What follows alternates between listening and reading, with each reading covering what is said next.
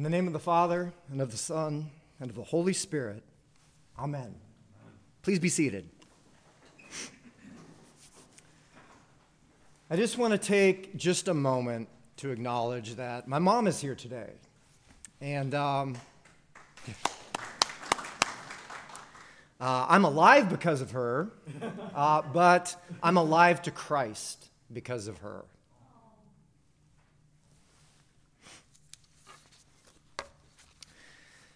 The Apostle Paul visited Thessalonica in northern Greece around the year AD 50. Paul spent 3 weeks in Thessalonica working at his tent-making business and proclaiming Jesus as the Messiah in the Jewish synagogue every Sabbath. He convinced some Jews and God-fearing Gentiles, including several prominent women, about Jesus, and a small Christian community was formed. The fledgling church soon experienced opposition from the Jews, and eventually an angry mob ransacked the house of Paul's host, Jason, and brought Jason and some other believers before the city officials with the following accusation. These who have turned the world upside down have come here too. Jason has harbored them, and these are all acting contrary to the decrees of Caesar, saying there is another king, Jesus. Paul and his companions, Silas and Timothy, fled at night to the nearby town of Berea. When Jews from Thessalonica followed them there, they moved on to Athens. In Athens, Paul began to feel orphaned without the Thessalonians and was anxious to hear how they were holding up. When he couldn't stand it any longer, he sent Timothy to find out. In the meantime, Paul moved on to Corinth, and it was probably during his stay in Corinth that Timothy met up again with Paul and reported that the Thessalonians were doing well, and they were standing firm in the Lord. Paul was comforted by Timothy's report, which is why our epistle reading this morning begins like it does. How can we thank God enough for you in return for all the joy that we feel before our God because of you? Yet Paul was also aware that the young Thessalonian church was vulnerable and needed to be instructed in how to live between the first and second comings of Christ. He wrote, "You turned to God from idols to serve the living and true God, and to wait for his Son from heaven, whom he raised from the dead, even Jesus, who delivers us from the wrath to come." Paul wrote 1 Thessalonians to teach new believers how to look ahead to Jesus' second coming while recognizing that his first coming had inaugurated God's kingdom here on earth and ought to shape the way they were living in the present. In other words, Paul wrote 1 Thessalonians to teach Christians how to be Advent people. As we enter the season of Advent, Paul's words are for us as well. For we don't want just to be people who celebrate Advent. We want to be Advent people too. So how do we be like Advent people? How do we become Advent people? 3 things. First, Advent people respond seriously to the reality of the first coming of Christ. Because God really became a man, because that man Jesus really did the things the Bible says he did and said the things the Bible says he said, because Jesus really died and was buried and rose from the dead, because he really freed mankind from the bondage of sin and death, because he did it all out of love, and because the gospel is true, Advent people make Jesus the King and Lord of their lives, giving him absolute supremacy in all things. This attitude is expressed in today's psalm. "To you, O Lord, I lift up my soul. My God, I put my trust in you. For you are the God of my salvation. In you I have trusted all the day long." Advent people understand that becoming a Christian is a serious thing. At the beginning of his letter to the Thessalonians, Paul wrote, "You became followers of us and of the Lord, having received the word in much affliction." In the ancient world, because you either lived in a small village or in a crowded city, any change you made to how you lived would become instantly obvious to everyone. If you were a Jew when you came to faith in Christ, you might stop observing dietary laws and ritual laws of purity, and people would notice. If you were a Gentile when you came to faith in Christ, your moral behavior would change. You would stop attending pagan religious festivals and participating in the imperial cult, and people would notice. The decision to follow Christ could cost you your livelihood or even your life.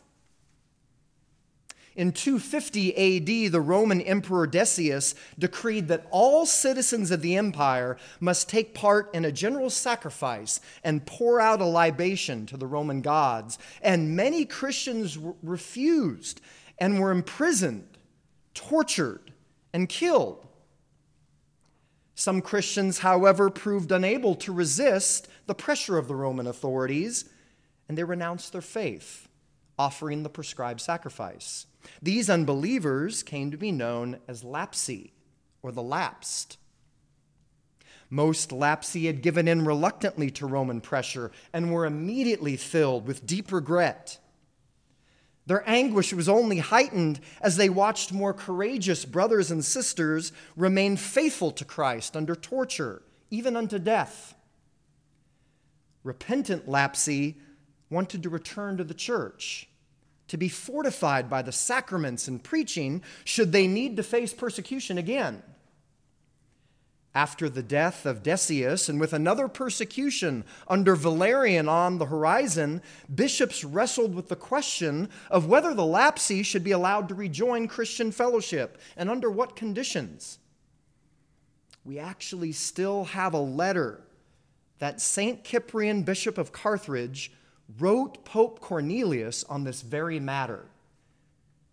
He said, "We should make a distinction, dearest brother, between, on the one hand, those who either have apostatized and are living heathenish lives or have become deserters to the heretics, and on the other hand, those who do not depart from the church's threshold, who constantly and sorrowfully implore divine and paternal consolation, professing that they are now prepared for the battle and ready to stand and fight bravely for the name of their Lord and for their own salvation. In these times we grant peace not to those who sleep, but to those who watch. We grant peace not amid indulgences, but amid arms. We grant peace not for rest, but for the field of battle." Our problem in the modern Western world is that we are rarely confronted with circumstances that publicly call our loyalty to Christ into question. It seems like the stakes are not as high as they once were, but in reality, they are as high as they've ever been. Our times are perilous because the conditions for spiritual slumber have never been more optimal. Advent people, heed the words Jesus spoke to his disciples in the Garden of Gethsemane when he said, "Watch and pray lest you enter into temptation. The spirit is willing, but the flesh is weak." Secondly, Advent people take the responsibilities that come with being in God's family seriously. God expects his children to grow and bear fruit their entire lives. In our hyper-individualistic culture, the temptation is to opt out of church family life, especially when it means chores, responsibilities, and the prospect of discipline. But brothers and sisters, God has not called us out of darkness into his wonderful light to sit on the cosmic couch and play with our cell phones like a teenager at a family gathering. We are expected to grow and bear fruit. In John 15, Jesus said as much to his disciples. He said, "I am the true vine, and my Father is the vine dresser. Every branch in me that does not bear fruit, he takes away. And every branch that bears fruit, he prunes, that it may bear more fruit. You did not choose me, but I chose you and appointed you that you should go and bear fruit, and that your fruit should remain. Advent people have a deep desire to grow day by day in the grace and knowledge of God. Their hearts readily join with the psalmist in saying, "Show me your ways, O Lord, and teach me your paths. Lead me in your truth and teach me."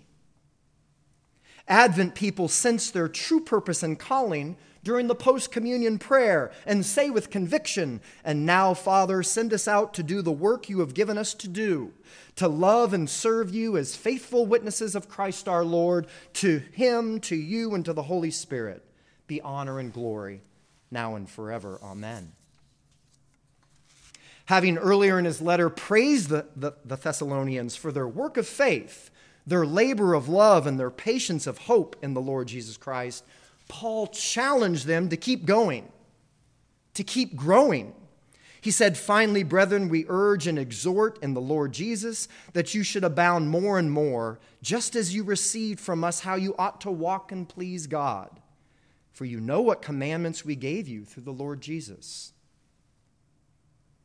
Brothers and sisters, ask yourselves this morning, does our participation in the life of Christ look any different today than it was a year ago? During this past year, have we abounded more and more in the adoration of our Lord, in prayer, in the reading of Holy Scripture? Have we abounded more and more in the giving of our time, our talents, and our treasure to the work of the kingdom? Have we abounded more and more in the fruit of the Spirit?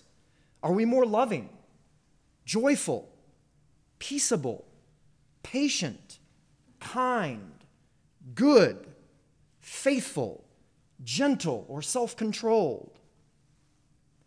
Paul told the Thessalonians that they had to continually grow in the grace and knowledge of God and in obedience to his will. And why? He wrote, "So that you may be blameless before our God and Father at the coming of our Lord Jesus Christ with all his saints." Which brings us to our final point. Advent people take the promise of Jesus' second coming seriously. The early Christians were very concerned about Jesus' second coming and believed it was imminent. We see this clearly in Paul's second letter to the Thessalonians, in which he instructs believers not to abandon their work as they wait for the Lord's return, and dispels any rumors that were circulating that he had returned already. Jesus spoke frequently about the day of the Lord, a day of judgment when he would come back to establish God's kingdom fully and finally on earth as it is in heaven. Our gospel reading describes one such instance. In the days preceding Jesus' discourse, the disciples had witnessed him doing and saying things like Israel's prophets of old. They heard Jesus lament over Jerusalem, like the prophet Jeremiah. They heard Jesus pronounce judgment over Jerusalem, like the prophet Isaiah. They saw Jesus cleanse the temple and act out judgment, like the prophet Ezekiel. And when they heard Jesus prophesy the destruction of the temple and of Jerusalem, they asked him, when would these things happen? What signs would indicate that they were about to take place? What signs would precede his second coming? And consistent with the Jewish prophetic tradition, Jesus groups these two similar events together and uses rich imagery to communicate what are the most important things for people to understand about them. By speaking about the impending destruction of Jerusalem and his second coming at the same time, he is saying that both events share many of the same essential elements. Jesus begins with an image from the book of Isaiah describing the judgment of Babylon. There will be signs in the sun, the moon, and the stars, for the powers of the heavens will be shaken. Jesus is saying that the coming destruction of Jerusalem and his second coming will be acts of judgment. Jesus then employs the familiar image of the Son of Man from the book of Daniel. Then they will see the Son of Man coming in a cloud with power and great glory. Jesus is identifying himself as the one to whom all power and authority has been given, and is setting up his role as the judge of unfaithful Israel and the judge of all mankind at the end of the age. Jesus also communicates the same basic messages about his second coming that he did in many of his parables. His second coming will be sudden, like the closing of a trap, like the onset of Noah's flood, like the birth pangs of a pregnant woman, like a thief that comes in the night. And therefore, his followers ought to be alert, watchful, and prepared. Jesus says, be on guard so that your hearts are not weighed down with dissipation and drunkenness and the worries of this life, that day catch you unexpectedly. Did you know that the temple in Jerusalem were destroyed by the Romans within a generation in AD 70? And that Christians then and now were given a very powerful reminder that heaven and earth will pass away, but my words will not pass away. Advent people long for their master's return so that injustice, oppression, perversion, and pain will be done away with once and for all. Yet Jesus' second coming also causes them to work out their salvation day by day with fear and trembling, because the thought of appearing before the judgment seat of Christ to give an account for the things done in the body remains an awesome thing. Advent people walk by faith and not by sight, and understand that God is not slow in keeping his promises, as some understand slowness. Remember the prophecy given by Jeremiah. Behold, the days are coming, says the Lord, that I will perform the good thing which I promised to the house of Israel and to the house of Judah. In those days, at that time, I will cause to grow up to David a branch of righteousness, and he shall execute judgment and righteousness in the earth. Did you know the book of Jeremiah concludes with the king of Babylon killing the sons of King Zedekiah, putting out his eyes, and leading him away in fetters to Babylon, where he would remain in prison until the day of his death? What a downer. Zedekiah was the last descendant of David to reign in Jerusalem. And for nearly 600 years, the stump of David was dormant, until the angel announced to a group of shepherds, "For there is born to you this day in the city of David a Savior, who is Christ the Lord." Advent people are not discouraged or dismayed by God's delays, and they do not become complacent, because they know that our inability to see God at work does not mean he's not working. In The Voyage of the Dawn Treader by C.S. Lewis, the great lion Aslan says to the children before his departure, "Do not look sad. We shall meet soon again." And Lucy, the youngest of the children, then asks him, "Please, Aslan, what do you call soon?" And Aslan replies, "I call all time soon," and vanishes from their sight. Brothers and sisters, let us preserve and protect the soonness of the Lord's return in our hearts.